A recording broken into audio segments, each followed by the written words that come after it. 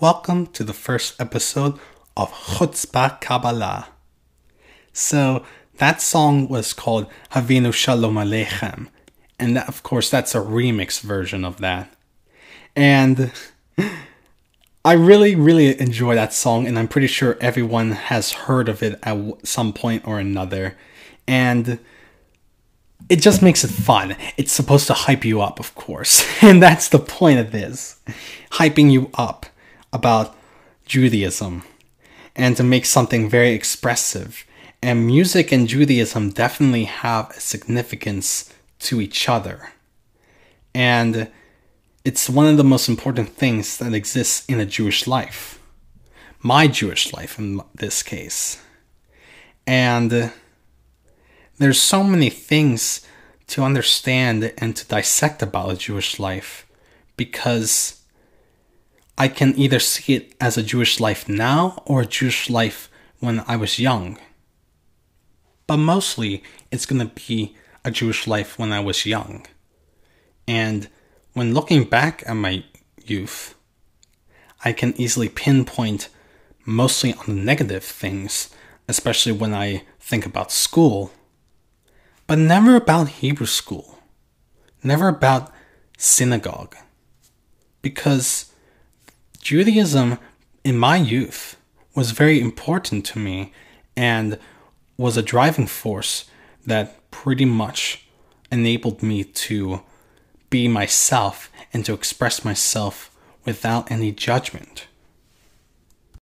The best way to really see myself Jewish as a young child would be running in a huge backyard in the sun and not having a care in the world and just being free. That's how I would see myself as a Jew when I was young. Pure innocence. And it's not necessarily bad to think like that or to be like that. Especially when we were young and we just focused on the things that we were surrounded by or what was in front of us. We were living moment to moment. And we didn't really have to think too hard about anything else beyond our control. That's what was most important. Control. And being in control of things within our grasp. And going to Hebrew school when I was young, Hebrew school was the most important thing that existed for me to understand my Jewish heritage. Aside from my bris. But of course I don't remember anything of that bris because I was given a little bit of wine. Don't remember any of it. But Hebrew school was definitely the first defining moment in my Jewish heritage, in my Jewish identity. And going there, when I got older, we used to go to this one portion of the synagogue and we had bagels and lox or cream cheese or anything related to that for breakfast. And this was before we were sent upstairs to our classrooms to begin our lessons. And the Hebrew lessons, learning the Hebrew alphabet and the vowels and the pronunciations, that was sort of enjoyable, I have to admit. But nevertheless, I definitely caught on to a lot of it, and it helped reinforce what we were doing later on in the synagogues with the rabbis and the cantor. That was one of my favorite parts of it all. The lessons, depending on the content, could be either fun or not fun. Straight up. But I really loved when we got to go to either the main chapel or one of the breakout rooms, one of these large rooms that they had, and do morning prayers or do anything related to learning the liturgy and the music to it. That was fun. That was the most fun of all. And the cantor that works there, I don't know if he works there anymore, but when we had him, he was the most spirited person and fun and enthusiastic person that you would ever see. Like, he would brighten your day right with his smile and his very good singing. He was spot on with the guitar and the accompaniment with the Jewish prayers and the Jewish music. And I really, really enjoyed that. That was one of the most important things that I definitely recall from Hebrew school a lot. And while we're on this subject, I think it was really thanks to Hebrew school that strengthened my connection and my love of music, as well as my connection to Judaism.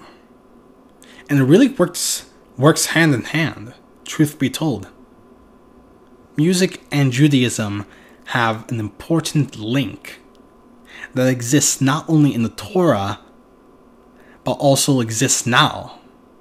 Because we have so many Jewish artists out there, Jewish music-based artists, that are either influenced through secular music or definitely take their influences in Jewish liturgy, which is very, very, very interesting and amazing. Because I can definitely see myself taking a Jewish prayer that I enjoy, flipping it on its head, and re-orchestrating and remixing the song while not losing its integrity. Because the prayers themselves, of course, tell a story and really explains the significance of a connection with either nature or God or any other aspects of nature out in the world. And the music amplifies this and gives it a very spiritual kind of movement, a way to channel it and to express ourselves, either in sorrow, happiness, tragedy, or to find contentment. Because a lot of Jewish rituals involve some form of music. Even my bar mitzvah, when I read my Torah portion, the way that we are trained to read the Torah, which I might explore in a different thing about my whole experience of a bar mitzvah, we were trained to read each Hebrew word with a specific kind of symbol, which is called tropes. We call them tropes. And it's through this method that we have to read the Torah portion in a very specific way. And in this case, also sing with it. So, seeing me, a 13-year-old, on the stage in front of all these cousins and family members, and of course the rabbis and cantor, having to sing the Torah, that in of itself is just not only funny, but also very, very touching. It's touching itself to not only treat the prayers or the story inside the scripture as if we were philosophers or just plain doing a deluge of just words, but it's instead a very musical act, a musical theater, and expressing ourselves with these very interesting words in Hebrew and conveying something beautiful at the same time. Something significant regarding to Hebrew school was the way that I was able to use that time and to use that day as a means to escape from regular school especially, and to cultivate a different group of friends, a group of friends that were all like me, Jewish. Now, it's not to say that I didn't see Jewish kids at my other schools, at elementary school, but it was just a little bit more difficult to connect to them, especially when I was young. And suffice to say, I was not very sociable or accepting of meeting new people aside from Hebrew school. Now, these social anxieties that I carried myself with when I was young, they definitely persisted at Hebrew school, but to a much lesser degree than regular school. The friendships that I tried to cultivate at school was pretty difficult to do. And I pretty much barely have any friends that I can call friends that used to go to elementary school with me, because I actually went to 3 different elementary schools, one in kindergarten for a different program, and then transferred to a different elementary school, stayed there for a few years, and then transferred to another one for a few years. So it was really Hebrew school that was the unchangeable and consistent type of place that I felt safe at, where I felt at home. And it's very important, looking back at this now, even though it can seem a little bit shaky and a little bit nerve-wracking, I think it's very important to really acknowledge this and to really see this for how I'm describing it, like this. And especially understanding the relationship of my Judaism, of my personal Judaism, in regards to my social circles, either at regular secular school or at Hebrew school. And the major thing that kept me going was Hebrew school and my Judaism. No matter what kind of obstacles I faced and the kind of people that I would be harassed by. And it's really thanks to Hebrew school that pretty much kept me in being safe, in being expressive, and being myself. Even if I now recognize it as not being as not standing up enough for myself, I nevertheless don't have a regret of what Hebrew school essentially provided me the space for, and provided me the type of ability to keep on going. So at this point, I want to now give ideas and potential subjects to explore further down the line in the Chutzpah Kabbalah, and how it measures itself beyond my youth. Because to explain a Jewish life is really hard to do, and it's not measured in one specific time frame, but is measured throughout everything that I've gone through throughout the years. But here are going to be some subjects and topics that I'll definitely be exploring and even talking about in any way, shape, or form.